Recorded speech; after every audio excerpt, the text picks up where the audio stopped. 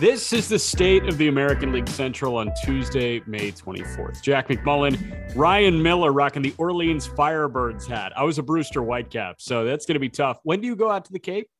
I leave on the 7th of June, so it's coming up. Almost Holy time. smokes, that's coming up. Do you know any food spots that you got to hit? No, but I think you gave me a couple I gave you a recently. couple. I will say lobster roll, though. You got to get your lobster roll. You got to try it hot with butter. You got to try it cold with mayo and see which one you like better. I'm team cold with mayo. That's my thought. All right, I'm gonna have to update you on that. Yeah, but people don't tune in for that. People don't tune in for the banter. They tune in for 15 minutes on the American League Central every Tuesday. That's what we're going to give to you. Just running through the standings as we stand right now. Minnesota is the leader by 4 games at 25-16. They're 7-3 in their last 10. They've won 4 in a row. The White Sox took both of a doubleheader on Sunday to beat the Yankees. They are 21-20. They're 4 games back at first. Cleveland is 3 under 500. They're 17-20. They're 6 games back of the Twins. And then the Tigers and the Royals are identical, 14-26, 10.5 back of the division leading Minnesota Twins. Detroit, they're 5-5 in their last 10. Kansas City is 3-7 in their last 10. They've lost 4 in a row. They look terrible. And this division, I mean, I'm telling you, so the White Sox look a little bit better. They've gotten some really good outings. But aside from that, this division is still incredibly underwhelming. Yeah, there's a lot of offenses that have to wake up, and I think that the White Sox are one that definitely do. We saw some big contributions last night from some guys. Yeah. Tim Anderson obviously hitting the big go-ahead home run, and Kopech giving him some great innings. Yeah, 100%. Let's start with Minnesota, though.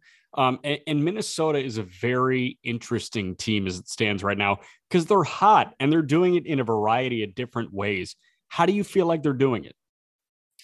I think they're getting quality innings from a lot of their starters. Now, Dylan Bundy's underlying numbers are better than his surface stats.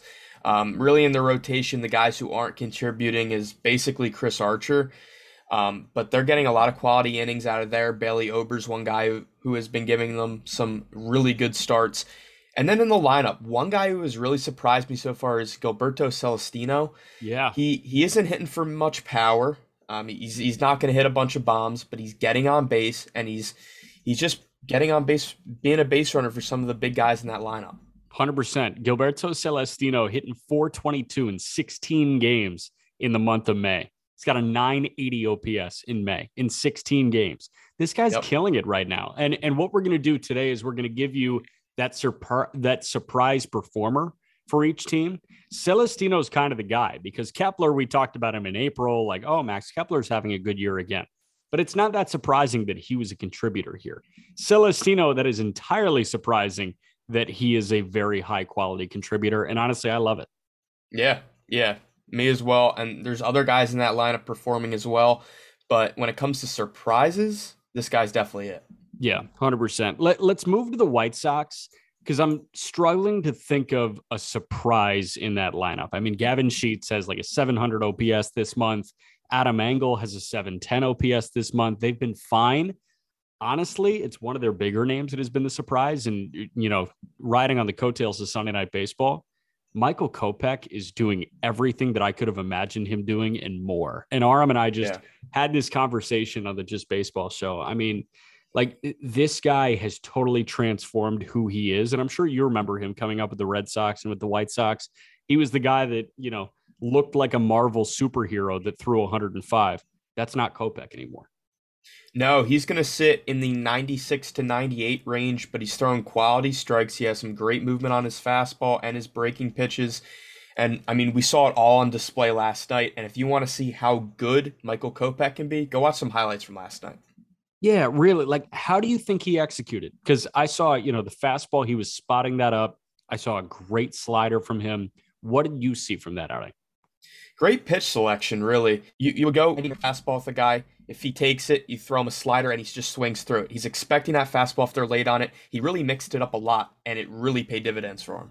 It totally paid dividends for him. Offensively, if I had to pick a guy right now, it's probably Adam Engel because he's becoming a legitimate outfielder. And we've always known that he was an elite defensive outfielder. But we didn't think that the bat could ever contribute like a 710 OPS as we sit here on May 23rd. I mean, that's what Engel is providing in the month of May right now.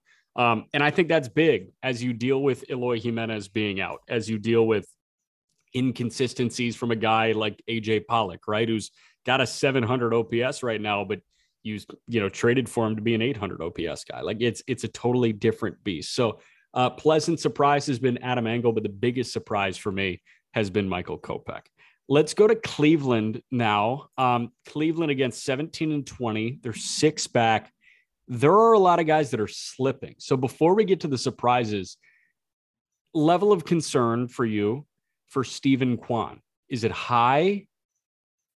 Well, I think there's definitely some adjustments that he's going to have to go through. We either see one of two things.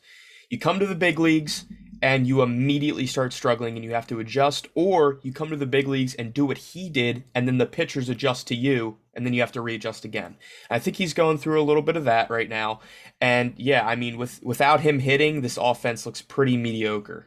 Yeah. How about Straw? I mean, Straw is another guy that's really, really struggling right now. It just feels like the offense, and we talked about it last week, everybody that was performing really well has since tapered off dramatically. Yeah. Yeah, and Straw's a guy who we know what he can do when he's really good, and we've just been seeing flashes throughout his whole career, and this may be another year. Yeah, you mentioned last week that you really liked what Andres Jimenez was doing for this team. He's kind of continued that, which has been pretty awesome to see. But the big surprise for me, and I knew that, I knew that this guy could take the next step this year. I didn't think it would look this good. Tristan McKenzie's sporting a sub-3 ERA at the moment. We know that McKenzie's got the stuff, but Tristan McKenzie's throwing like one of the better starters in the American League as it stands right now. And that's really great to see because in a bit of a struggling rotation, you could say. I know Cal Quantrill's getting some outs, but his underlying numbers are pretty ugly. Aaron Savali is another guy who's been having some issues. And only a 7.8% walk rate for McKenzie right now. That's always been the issue, is walking hitters, and him cleaning that up is really, really good for him. Yeah, and then in the bullpen, how about Sam Hentges? Have you seen this guy throw yet? I haven't seen him too much, but they've been getting some real big contributions, and another guy in the bullpen for him is Trevor Stephan. Yeah. Him and Hentges have just been great. Dude, it's ridiculous. And Hentges. I think it's Hentges, I believe. I've been watching him throw, but I've had other audio on, so I think it's Hentges. Okay, fair. We'll go with Hentges. I like watching him because he's got like that somewhat unorthodox delivery. Like it's kind of fun. You're the funky reliever that comes in, and oh, by the way, you've got a 1.2 ERA at this point as we record on May 23rd. So I'm a big fan of that. McKenzie's been great, but a lot of these guys are slipping with Cleveland at the moment. Detroit, they held even this week. That is great for them because they were snowballing badly when we last spoke. Detroit kind of got back. What did they do this week to kind of reach level playing? I think they're just playing their best ball right now. And with this team, I don't think that they're going to win a ton of games this year. And I think that's pretty fair to say, just given their lineup. But they're getting some contributions from guys like Willie Castro. Willie Castro comes up as a shortstop, moves around the field. He's played 15 games in left, 4 in center, 3 at short, and 1 at third. So he's kind of a super utility guy for them right now. He isn't giving them a ton of offensive contribution, but he still is sporting a 104 WRC plus. So just guys like that. In the bullpen, Alex Lang's a guy who's been good for them. So I think just playing to their fullest. Yeah. They're still not good whatsoever right now offensively. Yeah. Like nobody's been good with the bats. Yeah. And what sucks is Indy just hosted Toledo this past week. So I did a brushing up. I caught a rehab start from Matt Manning. I called that one. I, read up on hurt? Yeah. That's what I thought. He was pulled without getting any outs in the third inning. He was pulled. He was dealing with shoulder inflammation, and that's what he was rehabbing. He looked great in his first 2 rehab starts, and then in his third, it just kind of went to shit. Casey Mize got sent back to Lakeland. Wow. He got shelled in his rehab appearance with Toledo at the AAA level, and they sent him back to Lakeland. They said, let's figure this out. They're just going to kind of restart his rehab assignment from the bottom? Pretty much. Good news is Riley Green is starting to run. Riley Green will be making rehab appearances in Lakeland very soon. So it could be Mize and Yeah. Riley Green together. Which If would you're be a big. Tigers fan, you got to be excited for Riley Green coming up and seeing him and Torkelson because ultimately they're both the future of your franchise. And even if you don't win a lot of games this year, which it doesn't look like that they will, you got to be excited for those two. You have to be excited for those two. But, even then, there's nobody performing at the big league level offensively at Yeah. the moment. Like Miguel Cabrera has actually had a very solid May. Willie Castro, like you mentioned, those are the only two guys with more than 6 plate appearances this month that have an OPS over 700. Like Spencer Torkelson has a 496 OPS in May. He's hitting a $149 again. I don't know what to say. And we were just having this conversation in our Slack channel. I think it might be time to start hovering a finger over the panic button with Torkelson. I don't know. Do you think so? I mean, time's ticking, right? It's almost June. The weather's already started to get warm, so that's kind of an excuse that's moving off of the playing surface right now. But yeah, he's got to hit, and playing Major League Baseball is hard, and we know that. And we know that AAA is much different from the major leagues, and sure, there still can be an adjustment period. But at what point do you send him down to get some more AAA at-bats? Dude, I don't think there's a point. I know. I don't think that there's any point statistically that forces Alavila's hand, and it's like, yeah, you got to go back down to Toledo. I don't think there's a way that happens. I think he's just a Tiger now. Yep. Which is crazy. He's got to figure that shit out up there. It might be tough, but I think he ultimately does, and we know how good he can be, obviously, being the first overall pick. But there's going to be a large adjustment period, it seems. Positive note for the Tigers fans that are listening right now. If the season ends today, where does Tarik Skubal finish in Cy Young voting in the American League? He's been good for them. I'm not sure where, but he's been pretty good. That's one bright spot. I'm thinking the guys that finish above him at the moment: Verlander, Gausman. That might be it. I mean, Tarik Skubal has been dominant. And Skubal, I mean, he's catching his stride right now. 4 starts in May, 24 innings, 2 earned runs, 30 punch outs, 5 walks. And the 2 earned runs came on 2 solo shots. It's really impressive what this guy's doing here. Do Aram and Colby still have the ERA bet for this year? I think so. Well, whoever has the unders is feeling pretty safe right now. Yeah, they're living large at the moment. Skubal on the year has a 2.22 ERA, 44 2/3, 11 earned runs, 50 punch outs, 8 walks. That's the thing. You see the strikeout to walk numbers. You see it with Musgrove. You see it with Gausman. That always means you're good. The key to being good at pitching is not walking anybody. And Skubal figured that out. Exactly. And I love guys like Skubal who strike out a lot and don't walk any, obviously, get some ground balls as well. So he could be a good pitcher down the line. He's already been showing it. He was a pretty hype prospect too.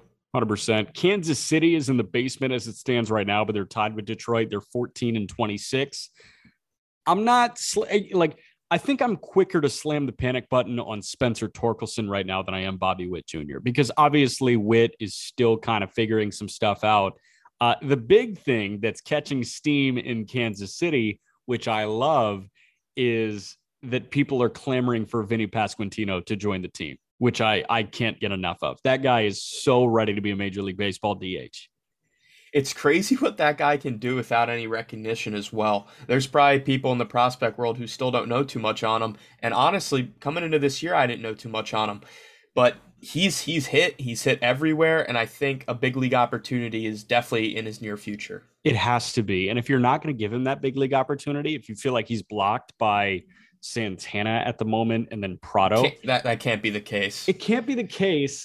If you really feel like Vinny Pasquantino is blocked, trade him because there are 29 other teams that would love the services of Vinny Pasquantino. Oh, you know what?